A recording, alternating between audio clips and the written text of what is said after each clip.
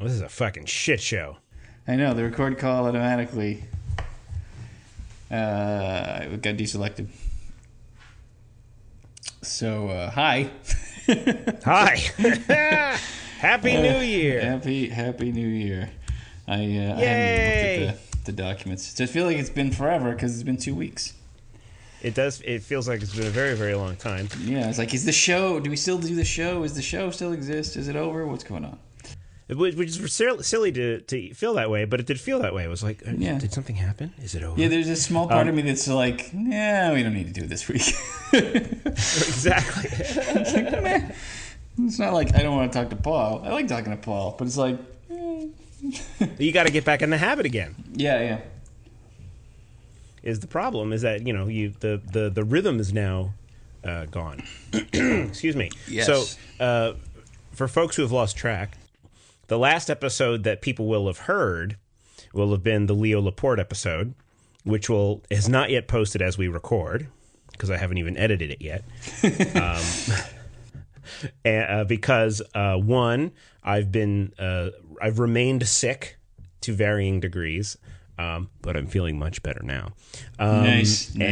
And the holidays are it is January 1st, actually, as we record this. It is January 1st of the whatever the next year after 2015 is. And us both having children and obligations during holidays, it just made things a little chaotic. And so, hey, lots of other shows go on a little break during the holidays. Point of Inquiry right now is going on a hiatus. Really? Interesting. Yeah. Why? Weeks of no shows. What a bold experiment. Yeah, I know. Tune in Right? for weeks of nothing. I've fallen off the Pixar wagon in the sense that I haven't watched that many lately. Well, it's a little relentless. I mean, they did 2 this year, which is a lot. The Good Dinosaur looks cute. I actually have an interest in seeing that. Inside and Out, I think, was the other one. Yeah, Inside Out we have, actually. Yeah. And I absolutely have zero interest in seeing that. Because, and I'll tell you why exactly, I used to watch Herman's Head, and that is Herman's Head. I loved Herman's Head. Yeah, no, and I just saw the trailer. I was like, do they know they're making Herman's Head? You know what? I thought is that Lisa too, though. Simpson I mean, in that? I didn't think specifically about Herman's Head, but I thought, hasn't this idea been done? The bunch of people in a control room in the head thing? And that's the problem with high concept, right? Like, the story could be vastly different, and I'm sure that it is, and I'm sure the tone is incredibly different from anything in Herman's Head. Oh, yes, it's like, somewhat. Yeah, I'm sure. But then if it's a high concept, the problem is you're comparing it to the high concept aspect, not the specific execution, right? Mm-hmm. And so it's kind of... Well, it's a lovely film.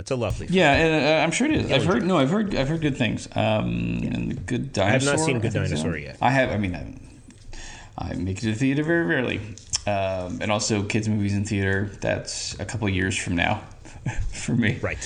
Have you taken your kids to the theater yet? We've just introduced Phoebe to the movie theaters. Sometimes it's like the only thing we can think of to do with them on like a weekend day or something. It's like, oh my god, we got to get these fucking kids out of the house. What are we gonna do? We got to get. They're doing it. They're sitting at home watching television. Oh, we got to get them out of the house. Let's sit them in a dark room with a bunch of other strangers. Way different. It's way different. Movie. Everybody knows that because it is. Just fucking reasons. Is, Brian. Exactly, because it costs much more. That's why. It's really a lot more expensive, and they have to sit perfectly still for 2 hours. Yeah, well, they're remarkably good at it, actually, for the most part. How old were they? I think Toby was 4 when we took him to see Monsters University. I saw that fairly recently. Really liked that. Toby was scared of it a little bit because of like the librarian monster and stuff, and Dean Hardscrabble. Yeah, that's her name. He was kind of afraid of those characters, and so he stuck with that. So even now at 6, he's like, I don't want to watch that movie because he just remembers being scared of those characters, and that's all he's hung on to. But he's fine in the theaters, and we've just started bringing Phoebe, who's 3. We brought her to the first one was the Minions movie, which I could have lived without. But I am living without it, so that's good. That's good for you. But the next one we saw with her was the Peanuts movie, which is actually delightful. Did that even come out? Oh yeah, okay. It's happened. Okay. It's done. I saw because I thought I saw that it was coming up, but then I didn't here, I'm not super connected to like kids movies yet, but then the other day at the grocery store, they make like little, like they have like, like basically half a baseball cake, but I mean, it's like the size of a basketball, I guess, but like, it's every sort. And they had the Schultz characters, so they're all heads of the characters. Because they just, make that, and then Halloween they made like ghouls or whatever, and I was like, is the movie just coming out now? Because that what they're making? Yeah, no, it's happened. Yeah, okay. I thought so. Okay. And it was lovely. It was lovely, and both the kids loved it, and they did really well. So they're doing fine in the theater situation, as long as it's, a movie they're not, terrified of. Once in a while, you'll get like I want to go home when you've been there for 30 minutes, and you're like, oh, no, we paid $11 or whatever it is. So we're watching this goddamn movie. Yeah, I remember the first time my eldest little brother, Devin, I happened to be, because look, my dad, he's the second crop of kids, so it's even in the summer or whatever. And I can't remember how old he was, but we went to go see the movie Dinosaur, the one was like live action, but with like, I think it was DreamWorks maybe, where they had the dinosaurs, but they were like CG just over like regular background, so they'd like have them step into water. And you know the movie I'm talking about? No, I don't. Anyway, it was okay. It was a while ago. It was like over a decade ago. Because he's like, well, he would be done university, but he's like 24 or whatever, and so it was probably like 12 years ago or something. Anyway, and when we were sort of like prepping him for the experience of this, you do the, you have to sit still and you have to be quiet and these kind of things. And then everyone was just saying this to him and like, oh, it's a big screen where you get to see his all excited. And then I was like, there's other people gonna be there. And he was like, what? And like no one had mentioned that. Get out. It's just one of those things you wouldn't think to mention. I was like, wait a second, let me did anyone mention that we're not gonna be the only ones there? And he was just like, holy shit, that's the weird one. So this is episode 25, I guess, of Thinkery. Yeah. There may be 10 of you listening. There may be 1,000. I don't fucking know. Who knows? Well, we're going to remember, the next one that's going to post is the Leo episode. So folks will be all excited about that. I don't even know. I mean, yes, because hopefully. There aren't enough ways to hear Leo Laporte in the podcast format. So they need this one to satisfy them. Yeah, that was, by the way, we didn't do our postmortem. That was an amazing conversation. It was an amazing episode. It was amazing. I think I made the joke to you after, is that we should have like a second show where it's just Leo describes things he's read. Yeah. Because he just was like, you know what? I'll bet he'd be into that. If he had time, I bet he would be. Because he's Harvard educated, and I kind of forget that. Because he's just like this super genial guy who talks about technology. But this specifically, we both heard him speak a lot, and he's got a good recall of things. But the way he was like, oh, I read this thing, and here's the title, and blah, blah, blah. And I don't feel like he was looking it up. Right. But like he was actually having the recall of it. And it's like, that was impressive. Because obviously both of us, we don't remember anything. But yeah, and I feel like, I think it went as well as I could have hoped it would have gone, because I was hoping we'd have this kind of deep conversation where it's like, oh, maybe he doesn't get to have as many, like he doesn't get to go on in certain ways in the framework of his network, which is fine because that's what he set up or whatever. But then it was like, oh, he's going to be in line for Star Wars. And we're like, okay, I guess we're just going to have like light shit. But then he like waited. Yeah, I thought maybe we were going to get more or less brushed off, right? Where it was going to be a thing where it's like, I am checking a box, doing a favor for Brian.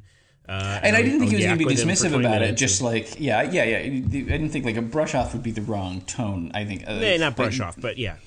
Then he'd be like, okay, well, I don't have as much time as I thought. It was a scheduling thing because he had already, before we agreed to that date, he had already on his shows mentioned the Star Wars tickets that he'd purchased.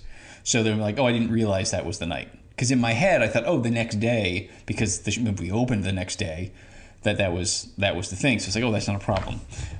But yeah, no, he gave us all the time, and he was super gracious, and he just was like talking about. He talks about his kids on the show, so it might really just be that it's a slightly different aggregate of topics.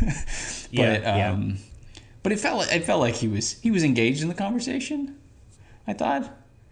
Definitely. He seemed to know. That's what I really liked about it, is that he just kind of eased right into it. It wasn't a thing where he kind of felt us out or anything. He just kind of relaxed into. Part of that is though he's just. He's so good at it. It's that whole 10,000 hours thing. It's just exactly. He's an expert at speaking extemporaneously for an audience. Picking up backs. Yeah, and and noticing things we said and picking up on them later. And he had looked into you clearly because he made some, I can't remember off the top of my head, but he made some references toward you about like where you lived and stuff like that. So, because he said you lived in Washington or whatever. I think a couple of references like that. Which, if nothing else, just meant that he's like, oh, I'm going to do this show. Let me find out a little bit about these guys before I... Oh, yeah. I don't think he was like hiring a PI or something to stalk you or whatever. Well, maybe he should have. Maybe. But yeah, that's apparently what people do when they... there was some guy... I keep forgetting this. There was a guy on Twitter who asked us to follow him so he could ask us a question because he wanted to be on the show. And I don't really keep forgetting that. Yeah, I can't remember if I even responded to him. Someone solicited us to be a guest on the show. Yes. And Is he not well? It was... Is he a spam bot? No, he was a dude. He has a podcast of his own. Rohit Mohindra. He has a podcast where I don't know. I didn't look far enough into whether, what the topics are, what the topic is of the show. So I just thought it was interesting. He just said, can you DM me? I'd like to be on your show. I don't even know how to respond to that request. Yeah, I didn't. And this is not, Rohit, if you are listening, this is in no way us saying, haha, the guy's weird. I just remembered this because I forgot. Because it was frankly, sir, we can't envision a scenario in which someone would be like, hey, you don't know who I am. Please let me on your show. It's like, really? Is that a good thing? Is that a weird thing? Is that I don't know what to think. So, and it was that was on the 17th, and then I was just got distracted, work and kid and their website looks wife nice. And I listened to a couple minutes of one. He was talking to. I think he was talking to like an Indian fellow, but I don't remember what the substance of it was. But I'm just remembering that in the context of researching people, because as soon as he said that, I was like, of course, I looked up to see what it was, and I was thinking, at the time, I remember thinking, okay, yeah, of course, that's what you do. I mean, unless he just, because he says would like to be a guest, unless he's saying he would like us to be a guest on his podcast, but I feel like, that's missing a word or whatever, so that's possible. Right. I don't know. So Rohit, by the time this episode's out, I will have probably responded to we've already figured this shit out. Yeah. So this they're only up to episode 16, so we are totally we're veterans as far as he's concerned. We're old hat. So anyway, the point of that was the point before was Leo is quite cool, and yes, a show where he's just talking about books he's read would be pretty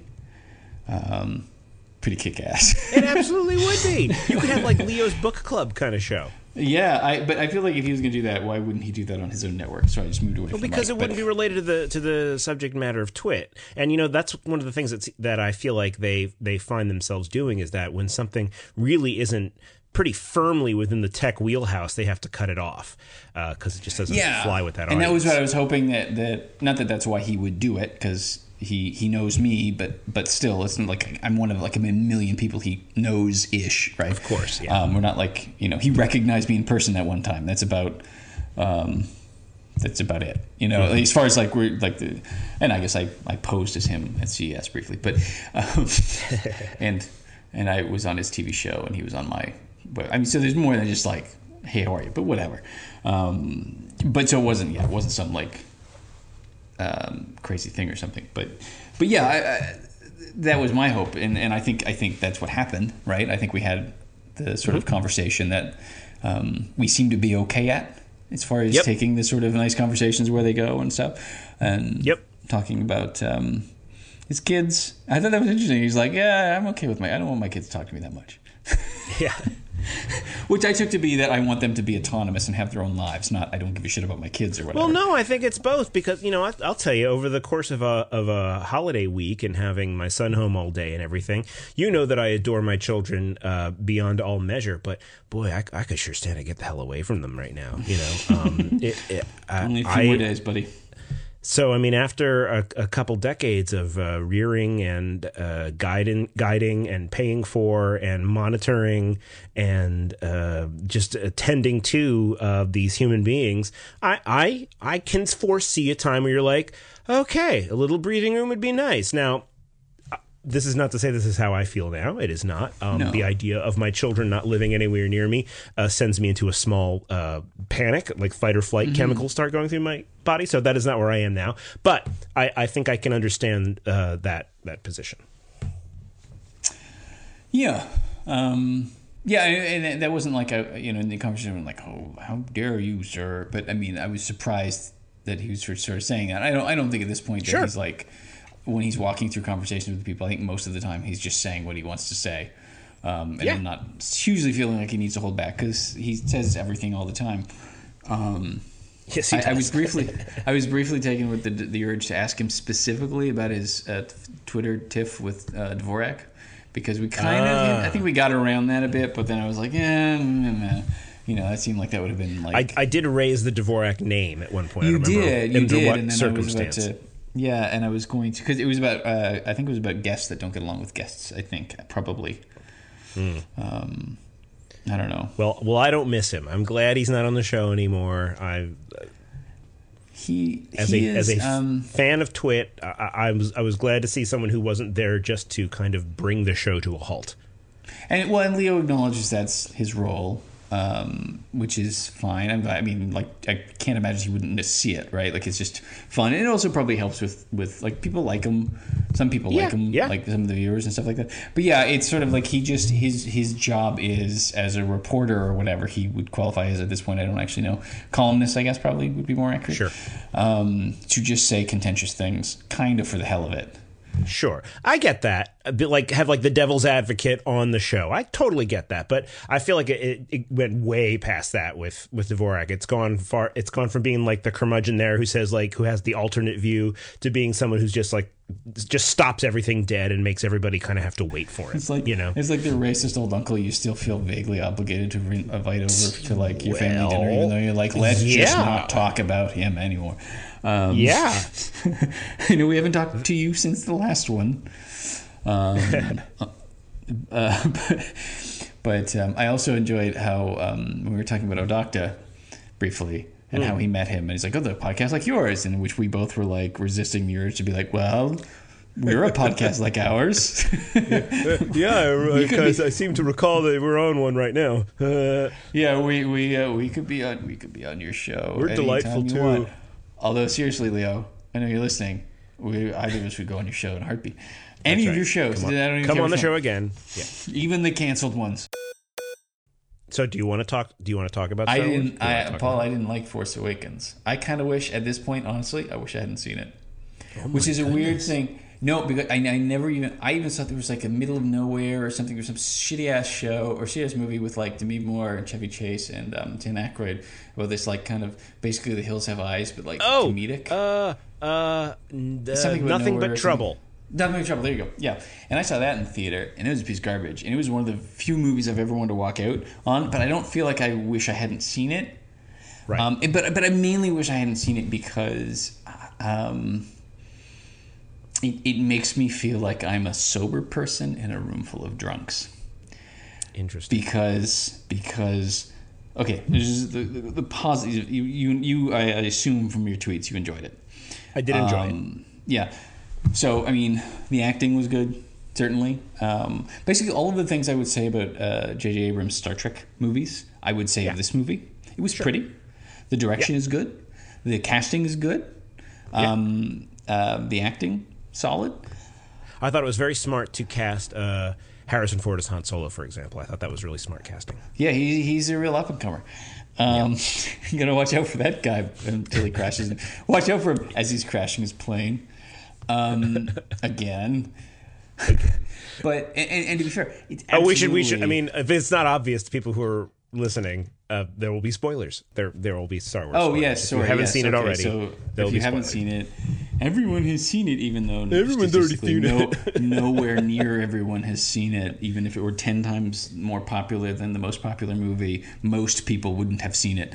It is a miracle that I got to see it when I did. that I like. There was like this. Your doctor wrote you a note. Exactly. Right? Exactly. Yeah. So we should pause very quickly and explain, because I've been sick and I've had a flu, and then I had bronchitis and sinusitis, and then I had a viral bronchitis after the bacterial one. But the doctor during the third diagnosis said, like, you absolutely need to get some rest. And I said, well, gosh, I just knew that, I really wanted to see Star Wars, and I said as a joke, like, hey, maybe I could take 2 hours and rest to watch the Star Wars movie. And she said, yeah, I could do a prescription, and she wrote a little prescription for me to see the Star Wars movie, and I gave that to my wife, and then I went to go see the Star Wars movie. Yeah, I saw the picture. You posted you tweeted that picture. It's for reals. And I went, we almost had it so that Maddie and I would have gone on the opening night. Excuse me, but that happened to be a day that I was going to Kitchener, so I wouldn't have been back in time for the time when her friend, who would have watched Galen, would have been able to watch Galen. And I had originally thought she was going to watch him like overnight. And so I was like, it doesn't matter if I'm late, or we can go at the matinee the next day. Excuse me. But she just had a couple hours because she was doing her 2-week family Christmas thing. So I went, I don't know, one of the days where he was napping. I went, and so, because Maddie didn't really care to see it. And she also had the twist spoiled. So, the spoilers, I guess, sure. Spoilers, if you've seen A New Hope, spoiler, you've seen Force Awakens. No, I mean... sorry, okay. There's a lot of... No. And people, the response people have to that, well, it's a thematic callback to the movies. All the Star Wars movies kind of, they borrow on the same themes. And there's a very massive difference between having the same themes, which Hero's Journey certainly is a thing, and lots of stuff, and having the same goddamn plot points. That's different. Sure. And so I was, if not for the hype, I would have just been like, oh, that's kind of disappointing. The thing that actually upsets me and makes me wish I hadn't seen it was the reaction of the fans, of everyone saying this is the greatest shit in the world. Which just made me feel crazy. Like, you spent all these years saying we want this awesome thing, and then they're like, oh, and also simultaneously, we hate the special editions. Why did you change the original movies? What did you do? And then, oh, but J.J. Abrams can make a special edition, essentially, and that's cool. Like, it was just like, okay, so on the one hand, you're like, don't do anything that even encroaches on the original movies, but then also give us this other thing, and then, oh, what we really want is just actually literally remaking the original movie. And I just want to just punch some of these people. Let's pause. Sorry, our Skype connection again is terrible. Yeah, no, it's cool. It's cool. So to back that up for a second, because I do want you to go into your explanation of why you think it's just essentially a special edition. But just to back up a second, because I'm wondering if you think that perhaps... Now, let me qualify by saying that I really, really liked it. I don't think it was a revelation of wonderfulness or anything like that. I thought it was a fun Star Wars movie that didn't suck, much like A New Hope, which, is not... I don't think it's a work of genius per se, but it's a lot of fun. No, and I people sometimes will think that I don't like Star Wars because I will be very critical of it, but sure, I'm critical of it because I it matters to me, right? So I'm okay with saying here are these massive flaws. I still love it anyway. It's schlocky, certainly. It's silly, and that's fine. Right. And that's part of the appeal. But still, yes, it's very stupid to think that Luke Skywalker. A lot of what I thought was successful about The Force Awakens was that I felt like it was schlocky and dramatic and serious in many of the same ways that made the original 3 movies successful. But absolutely. Sorry, go ahead. But there's one aspect I want to get at before we get any farther, because sure.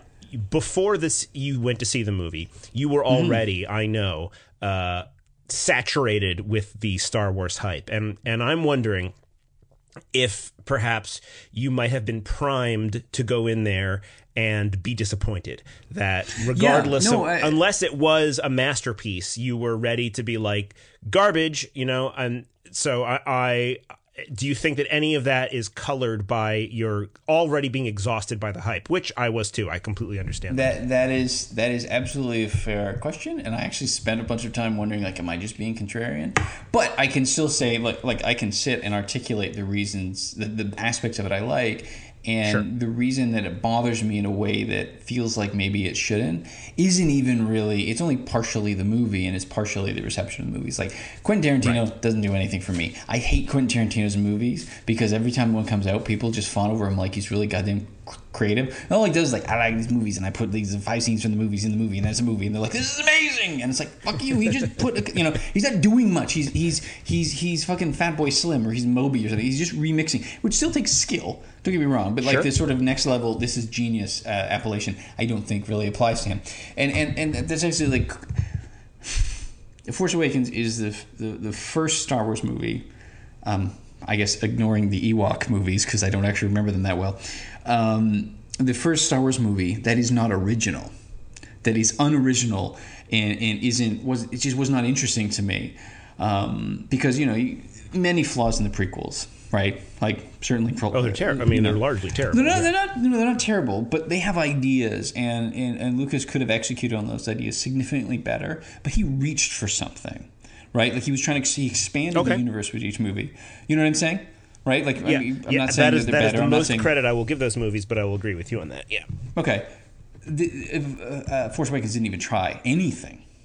And so it's sad to me that this franchise, known for and popular because it was this original thing, and then the second movie comes out and it's Empire and it's totally different, holy shit, and then Return and holy shit, and it's like each one building on the last. I mean, I can't speak to obviously the 9 and 10 because they're not made yet, but then even the prequels are like, oh, now it's going to show us this even bigger thing. It was going to show us all the Jedi in their prime. We're going to show us this giant war. We're going to show, and then this is like, oh, what are we going to do for the next one? It's like, we're going to do New Hope. And so it's like Lucas borrowed from all of, because people will, if you have these arguments with people where you say, well, it's just a rehash, and they will say, no, it's not. Like, they're just unwilling to consider the possibility it's a rehash. They could totally just say, though, yes, it was, but I liked it anyway. And that would be like, okay, you're lame, but fine. But they're like, no, it's not. Let me try to parse some of those then, because I'm interested in this. So you have the desert planet, which for the first 20 minutes of the movie, I thought for sure was Tatooine, and then I found out it was something else. You have the what do you say, the provincial young ingenue who happens to be female this time around, but who discovers their force power throughout the course of the movie, thanks to the guidance of some other folks. You have not the rebellion in the Empire, but essentially the same thing happening all over again. Well, although it's actually look, they named it something different. It's Rebellion in the Empire. Like they're X-Wings fighting TIE fighters and stormtroopers. It's, as far as anyone cares, the purpose in the movie is the same. The names are different to be like, different toys, or just technically, but no, it's the same. It's the same thing.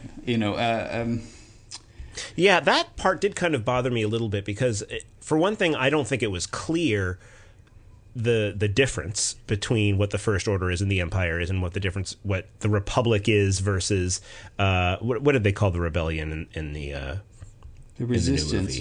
In the Resistance. Yeah. Although technically speaking, the First Order, the bad guys, they were the Resistance, because the Resistance in the movie was operating by the behest of the rebellion, the legitimate power. The First Order was the usurper. They should have been the rebels. So they actually, for the sake of that continuity of the audience, it's like, oh, okay, I guess we'll just ignore logic here. Well, there's been, I did a little bit of reading after that to kind of unpack some of that for myself, and apparently there's a whole lot of in between Jedi and Force Awakens material that's now been released as like its own product and there's some other books and stuff like that. Which I haven't read. So all that's being flushed out, and it sounds like it's a very kind of interesting and dynamic story, and that's all great. And if you know all that stuff, I think had I known all that stuff going into it, it would have settled a lot of those questions in my mind as I'm watching the movie, because I definitely felt myself distracted by just trying to piece together what the powers that be's currently are, and who is and is not in power, and why this is here as opposed to this. Whereas if I'd kind of known some of this backstory beforehand, I wouldn't have had to spend kind of mental energy on that during Force Awakens. Like you say, the thing that actually is a plot point that bothered me, the real thing that actually, because I mean, there's a lot of silly plot points, right? Like it's just silliness because it's Star Wars and that's fine. Sure. And most of those things didn't bother me. The one thing actually that, I mean, they didn't explain at all. I don't think that the Star Killer must obviously move between solar systems, because if it destroys the sun. In order to fire, and it fires once, it has to then find another sun. But they didn't kind of say that, so I was like, when that came, like, oh, they're getting the next sun. It's like, I didn't even think about I guess any of that. Yeah, it's like, I guess I was kind of confused by that because again, you have the Star Killers. Like, well, it's the Death Star again. So why do they have another Death? They made another Death Star. At one point, they were going to call it the Doom Star.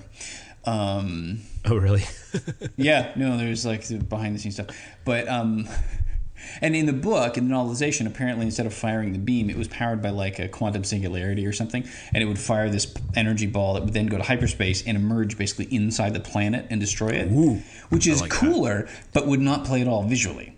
No, and it was also very similar to the whole red matter attack on Vulcan in the Star and J.J. Abrams' Star Wars reboot. I mean, Star Trek reboot. Star Trek. In like 3 or 4 movies, I'll probably be able to go watch a J.J. Abrams movie and be like, yeah, that was okay. Because this was certainly much more, look, visually, visually it was bang on.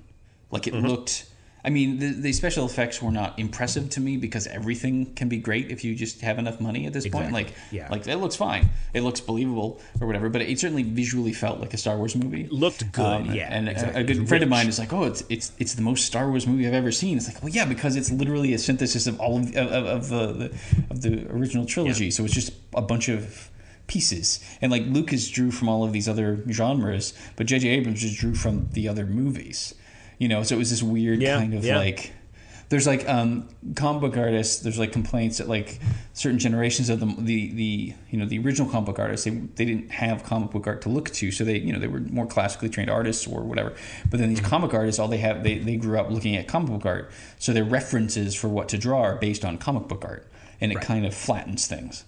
And it felt like that. And it was also, I felt like, based on this movie alone, it's like, God, did J.J. Abrams, who he obviously loves Star Wars, but does he have anything to say about it? Apparently not. That's a good question. That's a really good. I hadn't thought about that because I more or less took it as this is starting a new line of stories, and it was a fun action film, and good nostalgia stuff, which we can talk about that more in depth in a minute. But I agree, though, that I definitely struggled to, and I can't say that I put that much thought into it. But even now, I struggle to think about like if the movie was trying to say something bigger. And I'm not sure. I feel like I'm not giving it enough credit right off the bat because I found the what's her name, Rey. Yeah. Oh, no. Was that her name in the movie? Yeah, Rey. The character's name is Rey, yes. Character's name is Rey. Yes. I thought she was great, and I thought she was very interesting. Yeah. I thought she was more interesting than her counterpart in the film, the wayward stormtrooper. Yeah, but I liked that we had a hero character who was kind of, I don't really want to be a hero. I liked that he just kind of wanted to get the hell away from everything. I thought that was a refreshing thing for a movie like this. And I liked, actually, there was like kind of a subversion there, is that he sort of assumes that he is the hero. Right? Like he sort of just thinks he takes that role, even to the point of like, yeah, I'll have the lightsaber, sure. And I'm going to take your hand and stuff. And then it was like, okay, no, you're not actually the hero of this movie. And you don't know it. Right. And I actually quite like that as a kind of subversion of things. And I liked him. And the bit, aside from the fact that it's like, oh, okay, the beginning of New Hope was the rebel ship, in this case, in A New Hope gets sort of taken over and the stormtroopers come and brutalize a bunch of rebels, and then the Dark Lord comes and kills some people to get information from a droid that is secreted away to a desert planet, and this is just on that planet already, and people are like, it's not a remake. Those aren't the same, like as if when you say like it's a remake, they're like, well, it has to be literally like identical. Right. It's like, this droid, remake, for one thing, rolls on a ball. Yeah. And so practicalities of him aside, which you make the same criticism of R2-D2, because how the hell is he going to go upstairs or whatever. Yeah. But jetpacks. So it's like that level of criticism. It's like, I don't care. I don't care about that either. As far as that kind of thing. Although I did like that they actually showed him going downstairs. Yeah. I was like, they're going to show him go downstairs? Really? I thought that was funny. the thing that actually bothered me as a plot point is Captain Phasma, who is basically Boba Fett, right? Like, it's like the one that's like, oh, it looks cool and has no function in the plot, and then just gets done away comically by Han Solo. Right. Is that she's like, I guess, supposed to be tough. Like, she looked like she was supposed to be tough. And then, like, someone she didn't believe was a threat is like, I'll kill you if you don't lower the shields. And she's like, all right, I'll lower the shields. And it's like, why would she do that? Like, that felt like they got to that scene and like, fuck. Let's have her lower the shields. Like, does that make sense? Fuck it.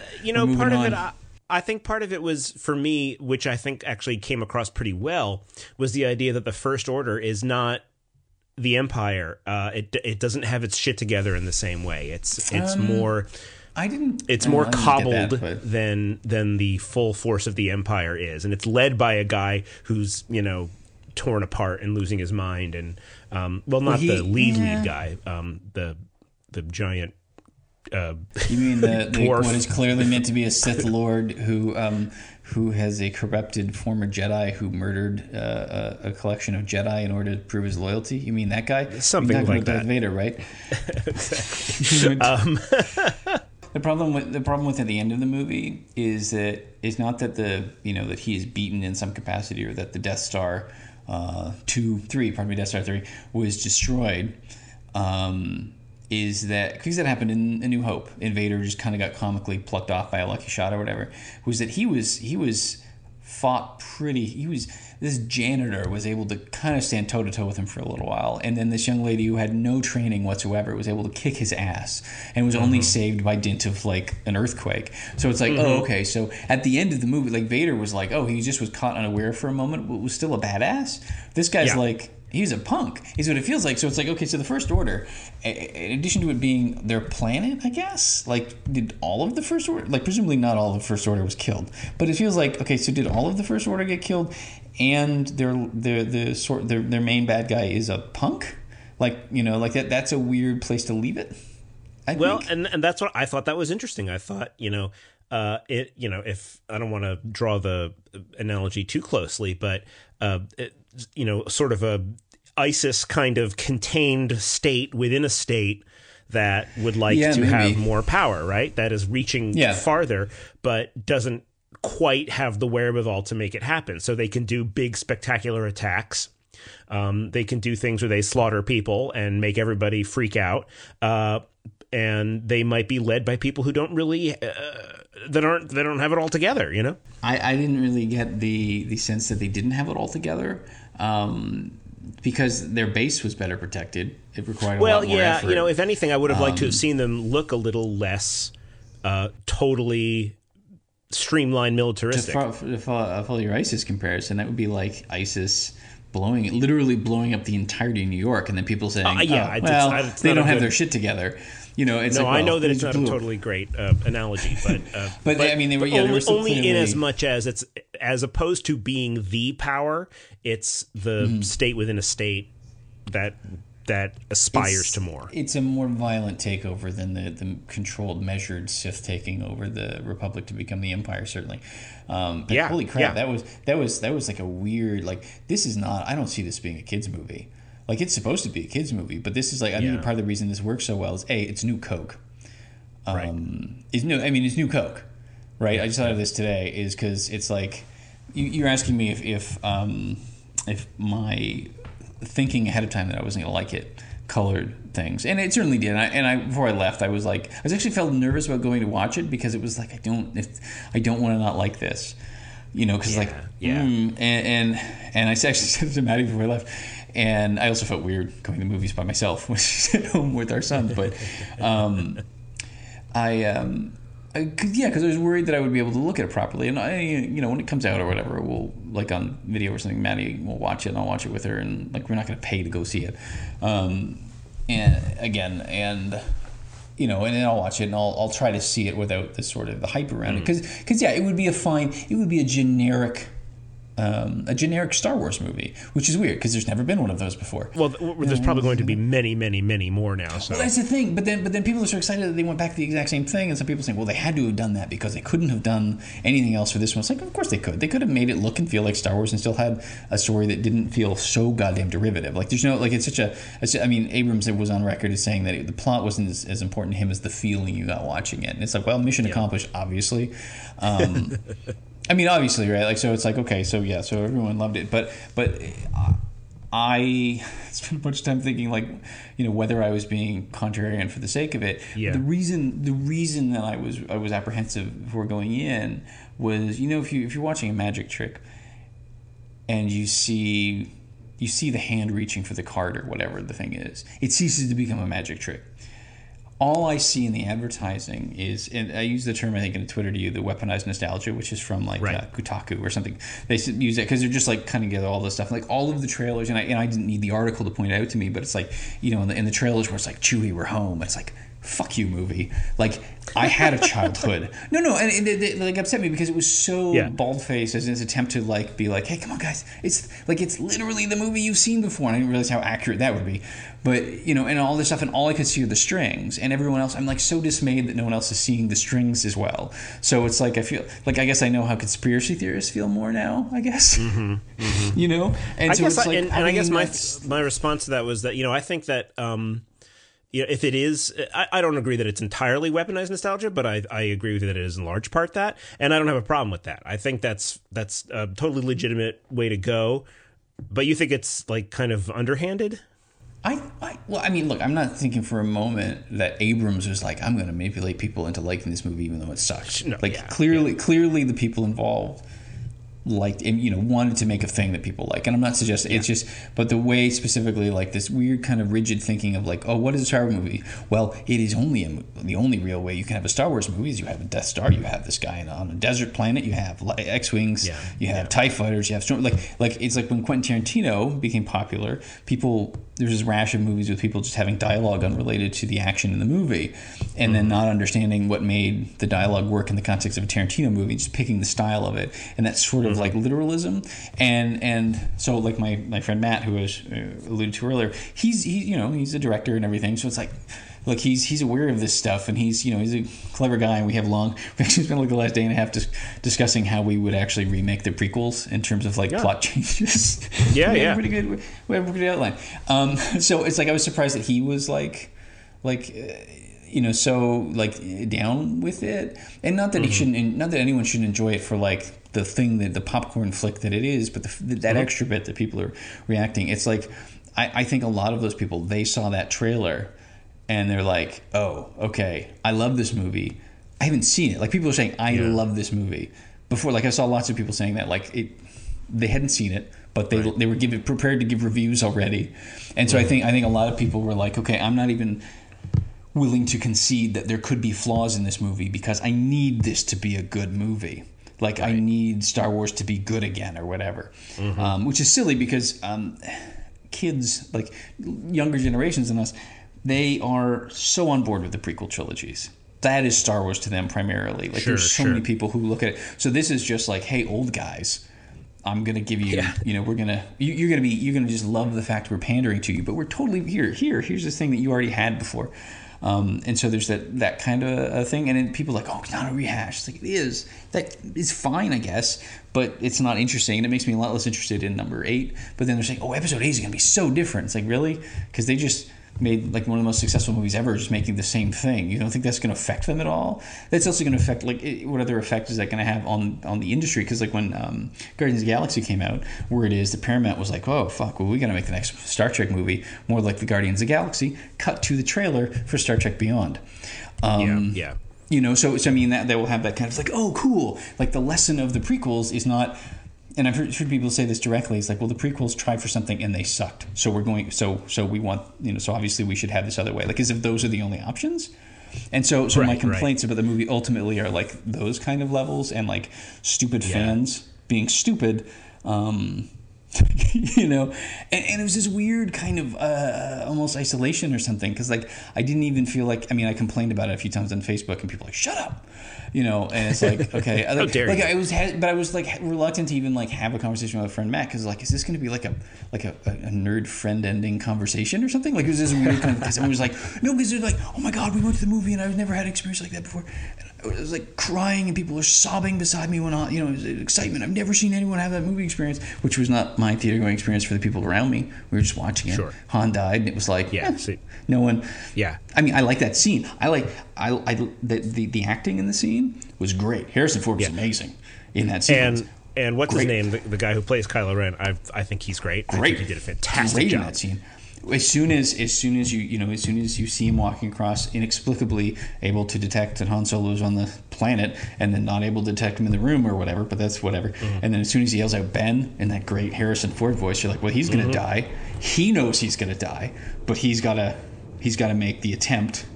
And in the book, apparently, which I haven't read, but apparently when he takes off his helmet for the first time, that is meant to have been the first time that Han has seen him as an adult, because he hadn't seen him in a really long time. Yeah. But yeah, that look of like heartbroken, but also kind of like I'm not angry at you kind of thing he managed. That all worked. Oh, man, that was really well done. Great. Yeah.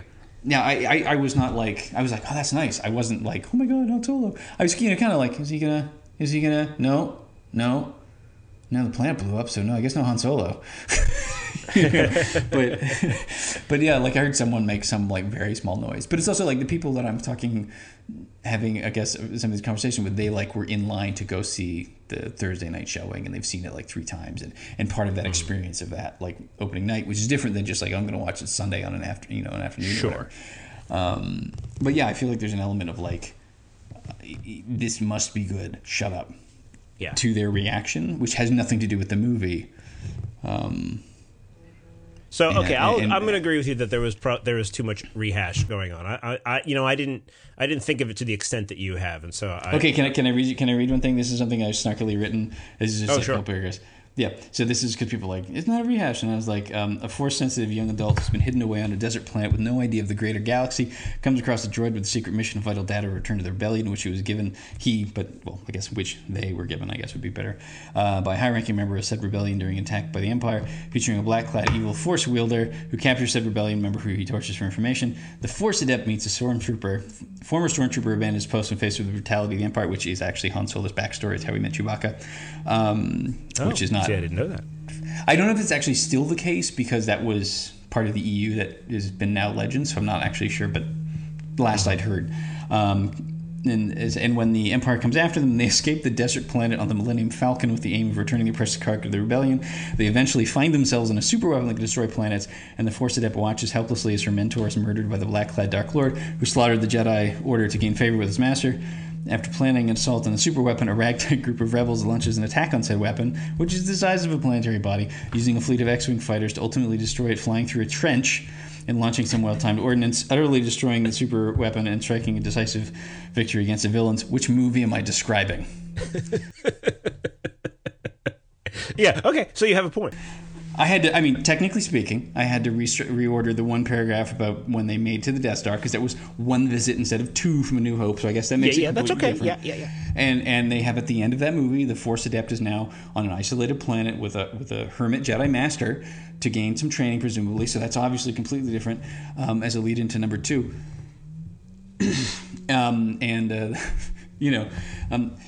But all of the ways that they really consciously were trying to like copy the previous movies, it's like, why was Finn, when he was injured, why the fuck wasn't he in a bacta tank? Why the fuck did they like all of the things that were like a bacta tank? You know, Luke, he's in like a fluid thing at the end in Empire after he gets his arm cut off. He's in like floating suspended in a tank of water. Oh yeah, I do. It's a bacta tank in the Star Wars universe. Like bacta's like a. It's like a gel or whatever, and you sit in it, it heals you. So, like, why all of the things they copied so incredibly well? Mm-hmm.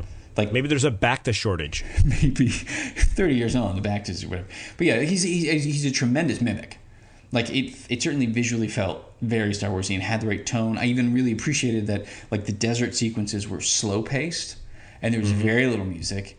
Very much like A New Hope. Like I like that. Like there's a reason I my memories that are fond of Superman Returns are basically the same thing, where Bryan Singer tried to make a 1980s movie. And a lot of aspects didn't work, but that part I thought was a neat experiment. Yeah. But I just don't understand why they didn't go with the back to tank. It's like, that's the thing you do when you're really injured in Star Wars, is you get set up fucking back to tank.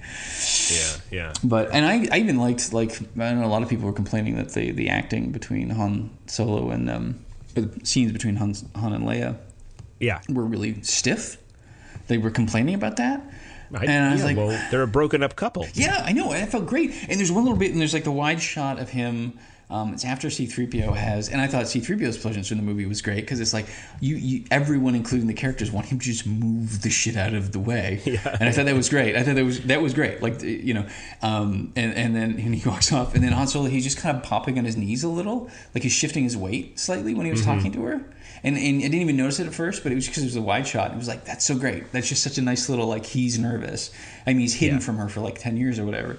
I also wanted to know how he could afford such a big ship that he captures the Millennium Falcon with. It's like, where the fuck did you get that money, dude? And you're not broken up over it? Because the movie has to get him to the Millennium Falcon. In the divorce, he got like a lot of the Alderaan fortune that, you know. The rubble, the Alderaan rubble. That stuff goes for a lot. Like, but you know, the beginning stuff when Finn and Poe meet and their escape, that was great. I love, like, that part. I was like, I would like more of that. And then they're like, oh wait, no, we got to go back to A New Hope. But it was like that stuff, and they're cheering, and that had that kind of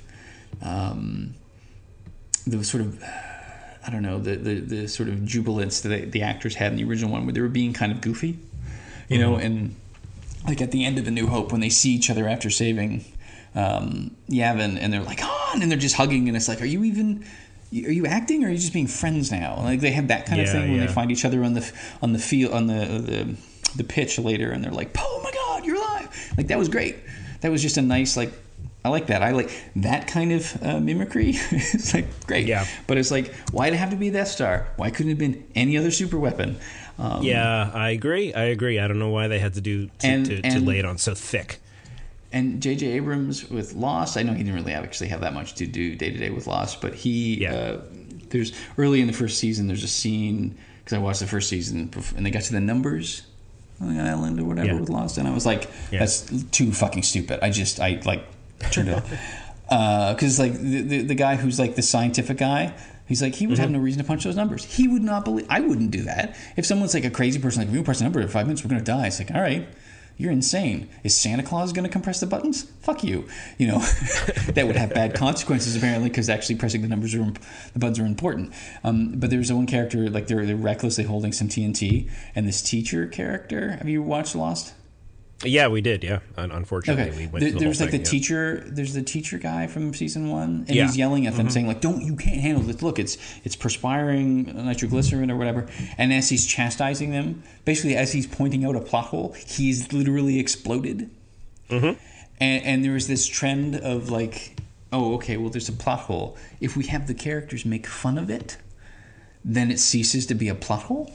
Because the audience will be like, oh, that is funny. Yeah, that's funny. I noticed that. And then they'll be like, okay, problem solved. And they kind of did that in the planning scene when Han is like, so it's just like the Death Star. And they're like, no, it's bigger than the Death Star. And they show us side by side to be like, hey, audience, don't worry. This is totally different. Like the fact they needed to put that scene in is like, there's a problem with this. You should have done something different. You know that. Was a Band-Aid, yeah. Yeah, and it was like it would have been better for him not to mention it. Because it was 30 years ago. You know, like maybe he's forgotten, but yeah. So I as a movie, if it were, that's the thing. If it were, because standalone movie, not this. Yeah. If they actually said, "Look, we're remaking this," I would have actually liked the movie, because it would have been, okay, they're using Death Star again, that's a lot, but there are enough tweaks along the way to be like, oh, that's kind of a different interpretation of it. But since they're not doing that, since it is explicitly something that takes place in the same continuity, it's like, well, it's a piece of shit. For that, like, it's creatively bankrupt, even though it's very pretty and stuff. So, but yeah, mostly the reaction of people And we're talking like an hour about this, but that's you've given me a lot to think about on that end. But I have to say, I'm still pretty hopeful for what will come next. I feel like things are now set in motion for the next couple of films that potentially could be very interesting.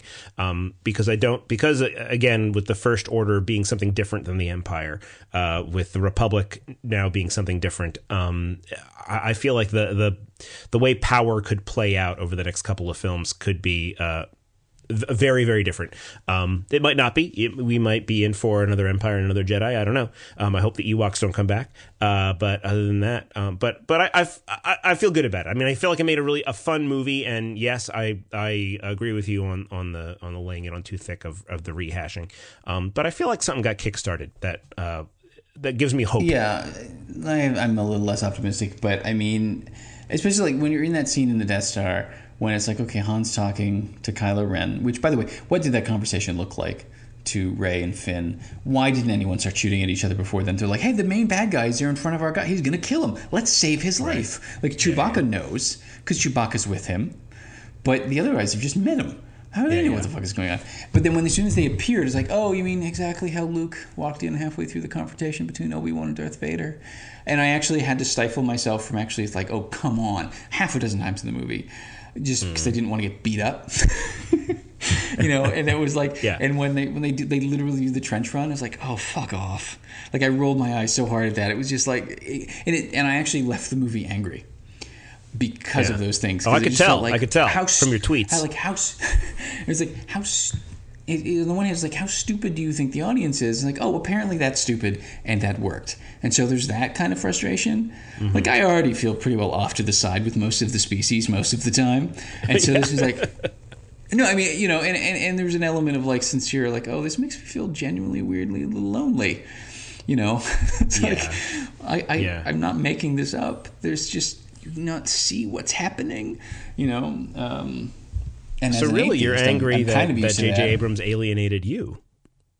I am angry that the human species is so stupid and gullible in some capacity. I think is part of it, but including me. Well, you were at least able to like acknowledging that there were flaws. I've had conversations with people who are like, oh, nope. Certainly, and actually I agree with. I don't think there's anything that I disagree with as far as like the objections that you're bringing. And it's fine to then say, okay, but I still liked it overall. The feeling like I was being sort of like my nostalgia was being sort of played like a guitar or whatever, that bothers me enough. And I think that's where you and I differ, is that I don't mind that per se. I now think how should I think I am leaning more towards your way of thinking than I was before. I think I do think, now that we've talked about it, I now kind of wonder why they decided to do it. Why they laid that on so thick. It sounds like, because there's like the art of The Force Awakens, and they have lots of alternate concept art. I don't have the book. I'd actually like to get it, because generally speaking, the concept art for Star Wars stuff is great. Which is actually another thing that's sad is, like, aside from BB-8, it's like there wasn't anything new really in this. Like, it wasn't anything that felt interesting visually. And it's like, again, Lucas has flaws with the prequels, but every time it was like, here's new ships, here's new things, here's like this creativity, this incredible visual creativity. And it was like, oh, this is just, okay, that's missing that. Like, so it felt like, okay, the franchise, that actually made me feel like everyone's like, oh, it's reinvigorating the franchise. Like, oh, this makes me feel like the franchise has just run out of steam, actually. It's like, because you're like, okay.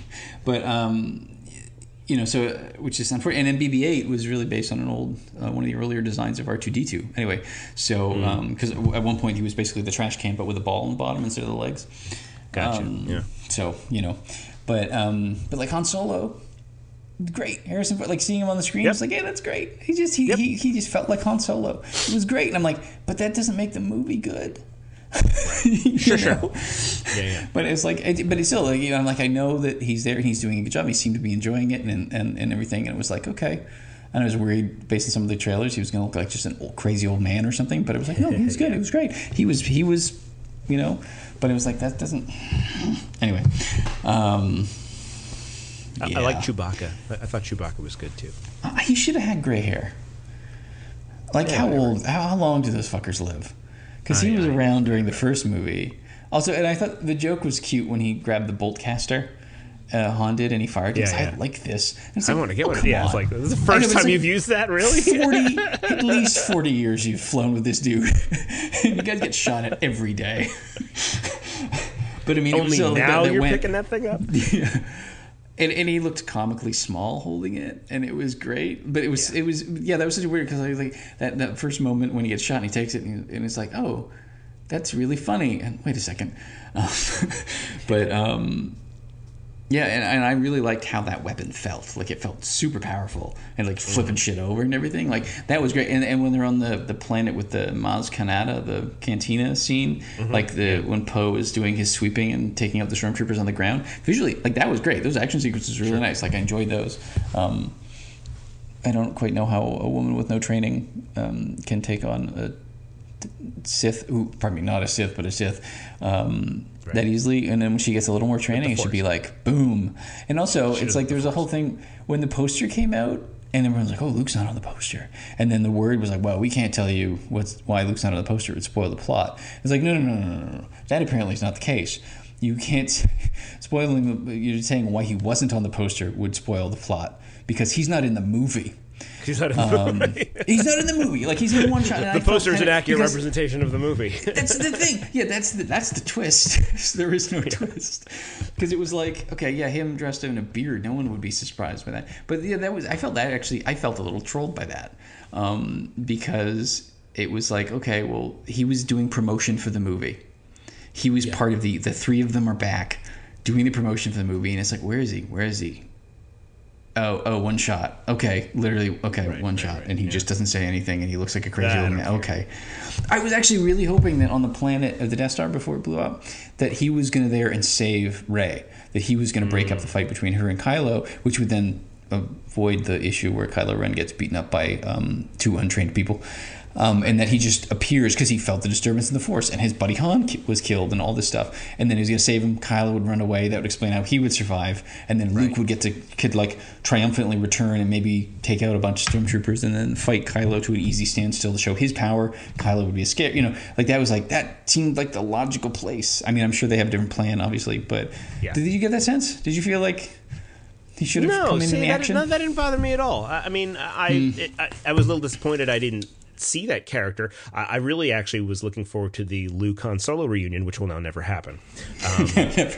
Never happen. But unless he's a Force ghost or something. Exactly. But other than that, no, I didn't. That's fine. That was just like I was like hoping, and then there's the light, and it was like, oh, was it him? No, it's fucking Chewbacca and the Millennium Falcon. Like, I felt a little like, I was like, oh, because that's what we heard, that he was, and I mean, some of those, you hear the rumors, but then those are like the plot changes were happening until very late in the movie and everything. And I was waiting, like, is there going to be evil Luke? Like, what's going, like, but or is Luke the Sith Lord or something? I don't know. So and it's funny. He's just waiting. He's just standing on top of a high mountain with a lot of steps, and he's waiting for something. And looking the wrong way, because he's like, I'm a Jedi. I know what's happening in the future, but I'm just going to pretend like you're just sneaking up on me.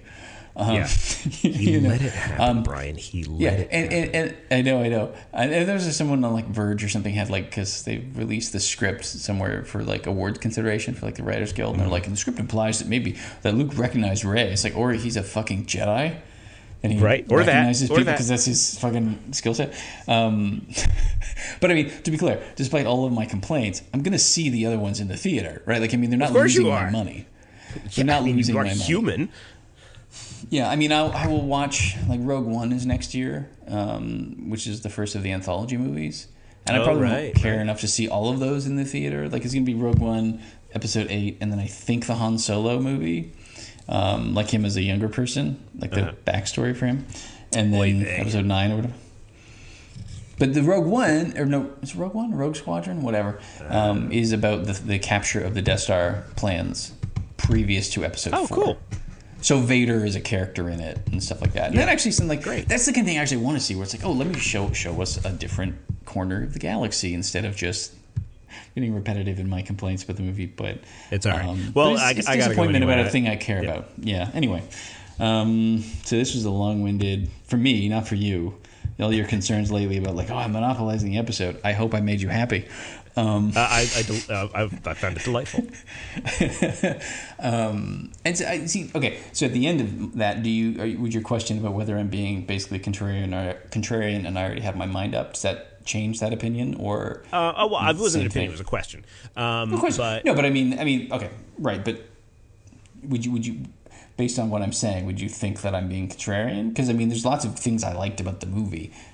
No, I don't think you're being contrarian. I think what you wanted from it is different than what I and many other folks probably wanted from it. But saying that, I completely sympathize about where you're coming from, all the way, to the minutia, and all the way, backing up to the, now I feel alienated from my fellow human beings because I'm, not part of whatever collective delusion they're having. So I get all of that. I don't necessarily share it, but I totally understand. And again, I share your critiques of the rehashes, and I think that's all completely valid. And now I do kind of feel a pang of regret, like I wish they had done that differently.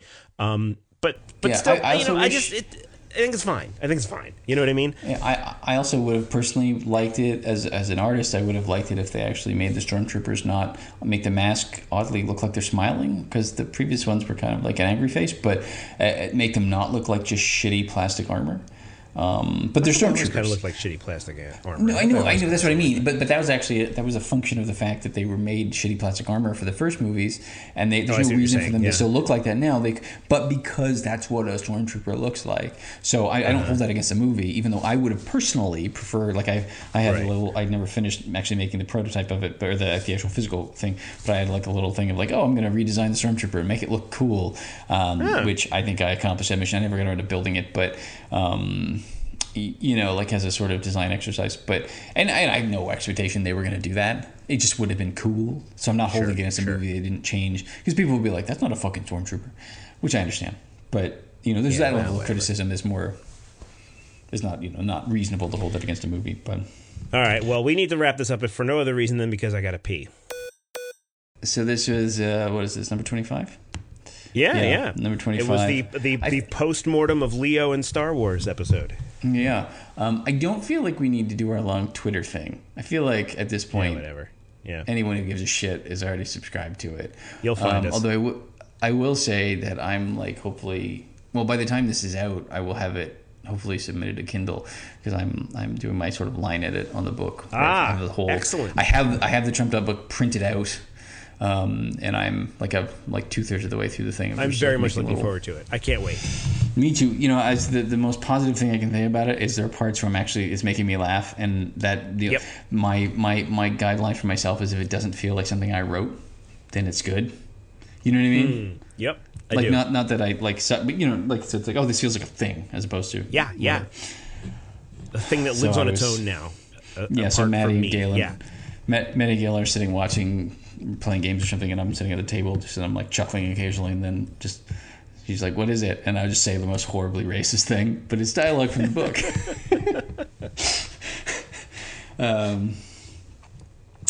So anyway, so that should be trumpedupbook.com. It's coming. It's already out. If you're listening to this, it's probably already hopefully, unless Kindle's trying to fuck me. You never know. Which would actually just necessitate me changing the title, or the subtitle, actually, really, because I have the subtitle being "How I Donald Trump," blah blah blah. So it's like I might have to change that. We'll see how that goes. But there's Ted Cruz bits. The Ted Cruz bits are pretty good. I'm happy with the Ted Cruz bits. Every time he speaks, he says "yeah." It makes no sense, but anyway, So links to Twitter are going to be in the very minimal show notes. And then you're on immortal.co. Maybe? I haven't written there in a while, but I will once I get my brain back together. It's been a rough time. And Maddie and I are slowly starting to write stuff about eating bugs on gastrobug.com. Very, very slowly, but we have a brownie recipe that hopefully will go up shortly, soonish. Maddie has to write that one. Just in time for the holiday. Oh.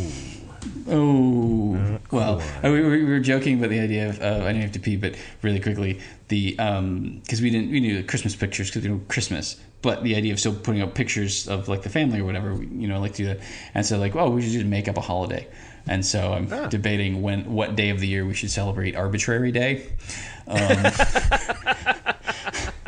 It was like every year it would be a different day because who cares? I love that. I love it. Yeah. It's way better than Festivus. That's great. Oh, I love Festivus.